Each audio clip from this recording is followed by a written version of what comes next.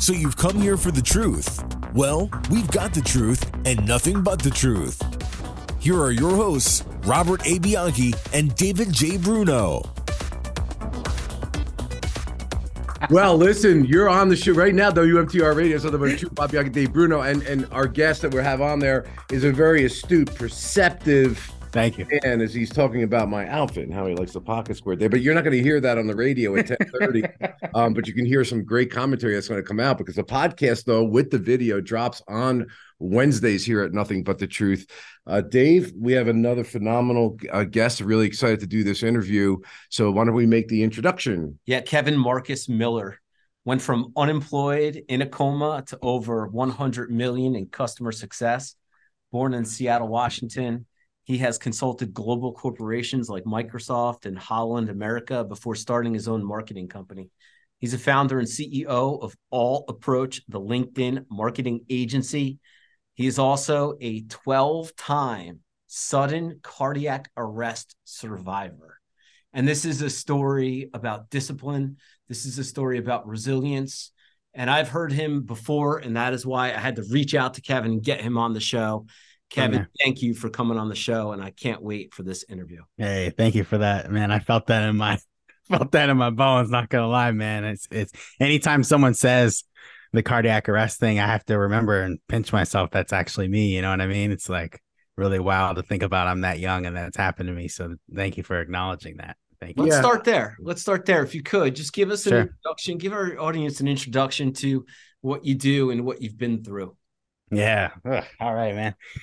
I'm 29 right now, and about 4 years ago, this was right around COVID time. So 2019, I was just learning how to navigate in the world. I was working at my first tech startup, and I got recruited to work in the marketing department at Microsoft. And so, I'm a little stressed out, I'll be honest, at this time in my life. And I said, I really need to go play some basketball. That's like my happy place. So I decided, I'll go shoot some hoops. Hadn't played in a while, so I was a little rusty. And this is August 1st, 2019. And coming up the court, about 3 minutes in the game. And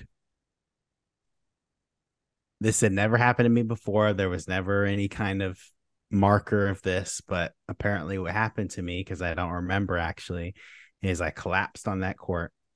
I was in a induced coma for 3 days after that incident. They performed CPR on me for 10 minutes. I did not have oxygen going to my brain for quite some time. And when I woke up from that coma 3 days later, I had all functions of all of my limbs. My mind was still there, but I was left with this question of, wow, my life up until this point, I'm not really fulfilled with what I accomplished, what I was capable of, and what I felt like I should be in my life.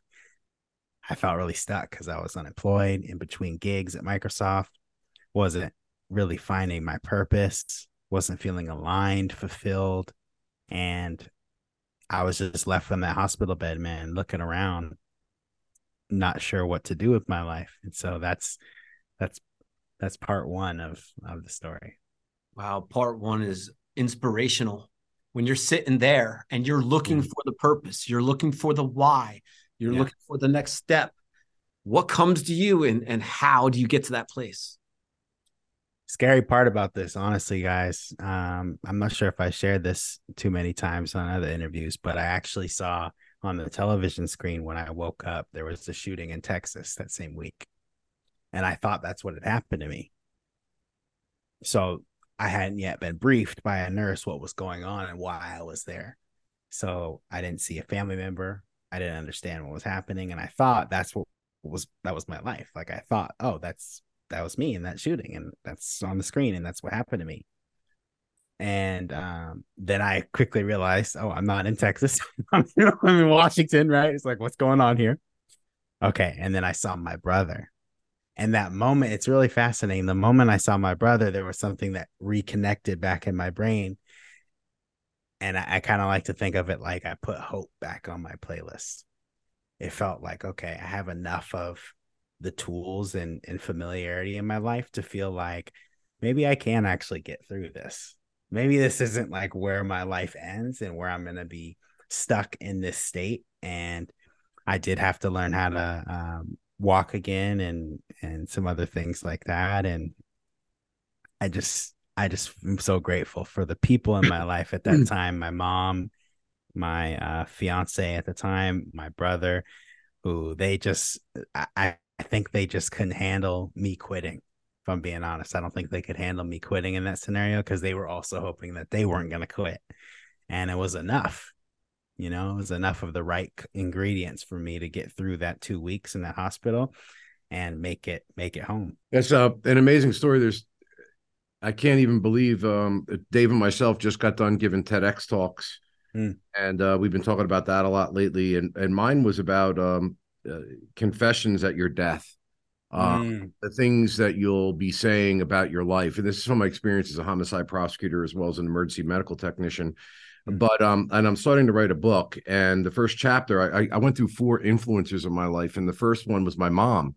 And I think you're going to really relate to this. My mother was 18 years old, walking with a friend on her way to the beach, beautiful, healthy woman, and was struck by a drunk driver. Wow. She was pronounced dead and given her last rites. And in a morgue, another doctor, a young doctor, was studying the process of rigor mortis, saw life signs, and she lived. She had to walk again. It took her a year her body was busted up in every way imaginable. Her pelvis was so destroyed. They told her she never had children. She had to. But the reason I say that is because I heard in you, there was a pivot, and there was a pivot in her life. I think she could explain it to me. I could see it in the lives of other people that I serviced as an EMT.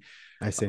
There's a clarity that occurs when you come to that. Talk to me about what that's like and how it can be a life-altering thing in a positive way. I like to call it the breaking point. So what kind of inspires that change or activation is more so, for me at least, it's a feeling of there's nowhere else I can go right now other than where I'm at. So there's nothing worse that could happen to me. So I might as well actually do the things that scared me the most. And at that time, I was a songwriter in training, and that was like my passion. So I had been in a movie in 2016 where I wrote the soundtrack. And so it was a major feature film. It was in theaters, and I felt pretty accomplished. And then I went on to do 75 different television shows as a composer. And I thought that was my identity, right? I thought like, oh, that's who I am. Like I'm that guy. I'm the music guy. I'm successful. Da da da. And when I'm telling you, when I was sitting on that bed, I was like, I ain't nothing. That's nothing. There's nothing. There's nothing. If I can get through this right now, there is nothing anyone could tell me that I can't do. Right. And then also self-esteem wise, there's nothing that can now, shock my confidence. Because before, a lot of things could have shocked my confidence, my salary, my job, all those things. But at that particular point, it was like you're saying, there's a mindset reframe. It's almost like your body, because my heart stopped. It's like my mindset also was reshocked, recalibrated. It's like a new programming. And so I don't think it's optional. I just think that in that moment, it was almost like I was given a gift of clarity. Wow. So you get the clarity, but Kevin, it didn't stop there, right? You're a 10-time sudden cardiac arrest survivor. I mean, this is an ongoing thing for you. Tell me more about that experience, because it didn't stop there. You got clarity, you bounced back, and it still continued to happen. Man, I remember being in the Microsoft Hall, Red West, young, eager, ready to go. I remember having my first serious PTSD episode in the bathroom at Microsoft. And at the time, I didn't actually know what that was. So I thought I was actually going into cardiac arrest. And I didn't tell anybody because I was so ashamed, and I didn't want people to start micromanaging my work. Oh, if I tell them that I have this thing going on, they're going to treat me different, and they're going to coddle me and stuff like that. So as dangerous as that was my life for the first year, right? So that first year, I wasn't telling anybody. I did not share this publicly online. And I was living in that shame, and I was letting that shame eat me up. And the mantra I was giving myself at that time was, you'll feel better when you feel better. And sure enough, one day I just felt better. And it was probably a year later. I don't remember exactly what the catalyst was, but I was doing lots of therapy and all kinds of things. And one day I just felt better in 2020. And I said, I'm going to walk away from my 9 to 5 and actually do the thing that scares me the most, which is go full time into a business with no parachute, just go. Well, So I did. Yeah. Before we get into the success you had, Yeah. And you're saying stuff. My mother, when she would confront fear, and she had PTSD too back in the day, when she admitted, and 1 and 2, there wasn't really anybody to treat it. Right. But she always used to use this refrain when I was fearful of something or there were limiting thoughts. She would always say, and it didn't resonate to me until I became a grown man. There's no courage in the absence of fear. And I later in life realized what she was saying is that you can't be courageous unless you're fearful of something and confront it. Those who don't fear, or those who I used to want to aspire to be the fearless, really had no courage. Now I realize they're either insane or they're just not getting the situation they're in. It's like it hasn't activated yet, really, because the level of severity, like, people don't quite understand. A cardiac arrest is not a heart attack, y'all. It's the last stop before lights out. Last stop. So you have to be fully resuscitated. If you don't understand that level of fear and it's over, you're not living present enough. Yeah. Period. You don't understand. So I love what you're saying there. Yeah. And so to continue to do what you're doing in the face of all that means you must possess, as my mother would be here, she'd be saying to you, Kevin, you have much courage to be able to do what you're doing when you have that level of fear and still are confronting it. All right, Kevin, listen, we got to get to you on the other side with this. I know we got a million other questions. Of course, brother. The WMTR Radio is Nothing But the Truth. Bob Bianchi, Dave Bruno. We'll be right back. We're the Bianchi Law Group, a team of former prosecutors and certified criminal trial attorneys. But here's the thing. He put himself in a box when he said, relied on by CNN, Fox News, MSNBC, Law and Crime, and news leaders across the country for our criminal defense expertise. In a search warrant, you have to have probable cause that a crime's been committed and there's evidence in a particular place. When you need a law firm with courage, compassion, and the commitment to fight for you, call the Bianchi Law Group today. Welcome to WMTR Radio's Nothing But the Truth. We're here with Kevin Marcus and talking about fear and talking about courage. And for those of you who have those limiting thoughts and those who have been through bad things, pain is pain. We go through them, and there are two paths, I guess. It's either be a victim or a victor to it. And Kevin is a great example of that, Dave. Yeah, without a doubt. Look, you made a decision in the face of fear. You jumped. You said it right there, without a parachute in entrepreneurship, right? Starting up your own company.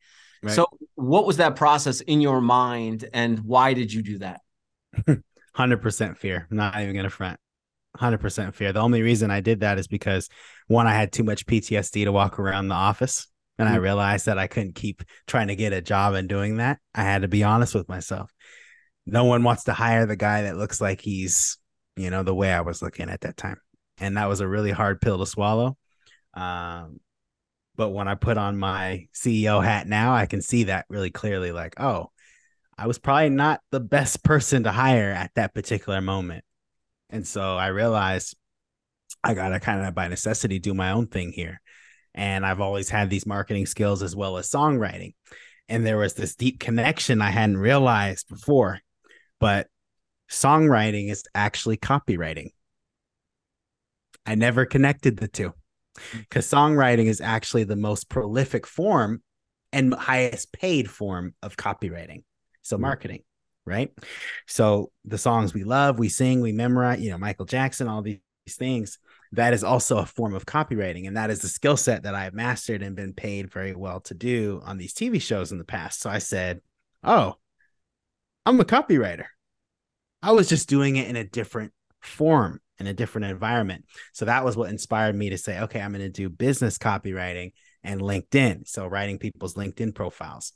And so I was doing that as well as websites. And one of my first big clients was the NAACP. So they heard my story And a friend of mine referred me to do their website. And so I redesigned their entire website. And at that moment I realized like, oh, this is kind of like playing basketball, but I don't have to go into a cardiac arrest when I do this website, So that's what I did, I want to keep you healthy because it's so funny you mentioned this because Dave and myself are talking about how we have to up our LinkedIn game. And if you looked at it, you probably want to, pass out. I don't know because look, I mean, talk to me about that in terms of your business because you've made some incredible 100 million in customer success. Yeah. It is so hard to keep up. I think one of the problems that we have in particular, but many people, is we have so much content, but where do you put it? And where and then it's changing. And it's really daunting for a person doing a job or a business to keep up with it. But if you don't, you can be overrun by your competition. Talk to us about that. You know what I realized with all this stuff, especially social media? So there's two components to this. There's the social media side of the business and then the real business, like running a business, right? You guys know this. But in order to get the most attention, you need to steal it. And that wasn't something I understood, right? And you can do it ethically or unethically, right? And I prefer to do it ethically. So I would actually pay influencers to talk about my heart story. And that would indirectly give me more business, because if you think about it, no one wants to hire somebody just because they're good at copywriting. They want to talk to you because, oh, he knows how to tell a story and look at his story.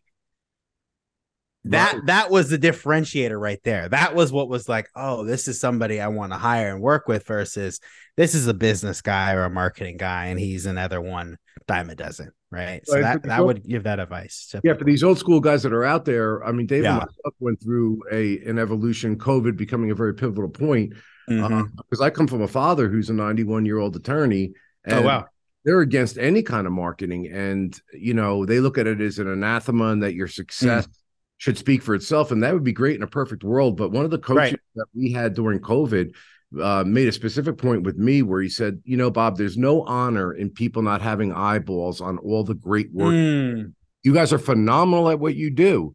But if people can't see it, they're going to go to the person who's a better marketer, has better copyright people, who's going to give a worse product to a customer. So you have an obligation on behalf of people to do this.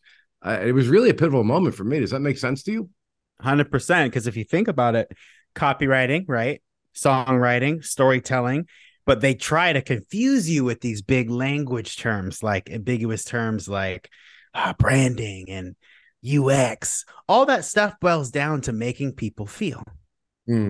That's all it is. And if you can't make somebody feel in real life, you can't on social media. Wow. So that's the reason why we're here right now, is because I made you guys feel something and say, hey, this is somebody I want to have on the show. And that's the beauty of what we're doing. That's the whole point of social media, is meant to be social. So most people are posting Canva graphics and posting media, but they're not actually doing social media. Wow. Yeah, especially in LinkedIn. You're the specialist on LinkedIn, right? What is the key to connection in that community of corporate America professionals? What's the messaging that needs to be done in these posts? Pick if you're gonna. Yeah, this is difficult because I get a lot of people arguing about this one. So pick honestly if you're gonna be the witty and quirky person that people smile and they want to be around, or pick the person that pick the avatar where people are going to respect and almost fear you. Not all the way, but we all know those influencers that are really, really big in the world, and we're like, man, I'll never be like them. They're huge. That's an avatar. We know that, right? Those big business professionals who we look at their posts and they have 10,000 likes on their post, but they're not really saying anything special. They're just popular. So pick which one you're okay with. You're either going to be the guy people are like, oh, this guy's creative and quirky and funny, and he's not trying to be corporate. He's not trying to be what, some people would call professional, but I wouldn't call it that. I just say, you're trying to be personable. I'm trying to be a human and connect and make somebody smile, versus I'm trying to almost make someone feel jealous and like they're never going to reach my level. I just personally realized with my brand, I prefer people to feel and be connected to me and my story versus them trying to look up and say, oh, I'm never going to survive 12 cardiac arrests, so I shouldn't even try. Wow. That's not going to help anybody. So let me ask you then, you have helped so many customers. Yeah. And in an amazing way. Do you have a team of people? Is it just you? And do you get to know who your potential new client is and then give them advice whether they want to be that really more austere person, is my word, Right. or more of the humorous person and more relatable? Do you flex, or are you kind of like, this is my school of thought, and if you don't feel that way, then go somewhere else? That's a great question. So because I had 12 cardiac arrests, right, I would say the business evolved almost 12 times, right? Because every time you wake up and you get shocked that violently, what people don't realize is it actually almost resets your entire nervous system. So imagine a computer getting shut off right now. You got to log back into the Zoom, right? That's what it's like when you have a cardiac arrest. So in business, right, I may have been really successful and done this particular lane or niche or had these customers, but then now you're in a recovery that's going to be 9 months, and it wasn't planned either. So at one point I had 25 staff, and I realized this is not sustainable because I'm going to go into another cardiac arrest. And I was at that particular time, I was actually 3 weeks away from hiring a COO. So I didn't quite reach. I was very frustrated with myself because I was following my SWOT analysis, doing what I'm supposed to do. But because of that cardiac arrest and the timing of it, I wasn't able to hire somebody to then manage all those 25 people fast enough. So that business model had to be repivoted. And that's where the whole comeback thing comes into play for my brand, is because I'm forced to have these comebacks. I don't get to choose them. And how did you come back from that? How did you change and repivot your business model? So the first business model was websites, like I was doing for nonprofits and stuff like that. And so that was going well. Then I said, okay, virtual assistants. So I would help people hire marketing assistants and people, and I would manage those people. That's where we had the 25 staff. And then from there, that was the last pivot, the biggest pivot, to LinkedIn specifically. And so now I have 2 staff that I manage on a day-to-day, and they're trained, and they've been with me for 3 years. And so that gave me enough flexibility, because basically what happens is we now have a hospital protocol. That was a really pivotal moment for me, is being able to, every time I have a cardiac arrest to go into the hospital, okay, Nicole, this is what you need to do. Right. You're going to manage and do this. And it needs to be a system instead of everything being customized. Right. Wow. When you talk about setting up systems and processes, it's the first time I've ever heard of a hospital protocol. Meaning your staff needs to know if the boss goes down, this is what you need to do. Get in the Asana and do this. Exactly. Yeah. Well, listen, this is really amazing. I think there's a lot of business people out there that would probably want to call you, because I could tell you on our end, I mean, this marketing and how to go about it strategically in the right way, it's finding the right fit. We've been down many paths of people that just didn't work out. So I think that those experiences you have and the resiliency is and your success is just amazing. So we appreciate that. We're going to be having a career in law program with young law students, where we're going to be doing. Oh wow, cool. Yeah, 5-week module. We've done this before, and I think one of the big problems with lawyers, I don't know if you've ever had a client that's I have. They're the worst business people in the world. They're probably dentists, doctors. They're busy doing the job. They're busy guys. Yeah. And I think there's a lot of people that listen to our show that would be very interested in what it is that you have to offer, because many people are looking for somebody that can help them show how great they are and how good it is a service they have to provide without having to dedicate their careers to marketing as opposed to care of people. So you're the kind of guy to go to, no?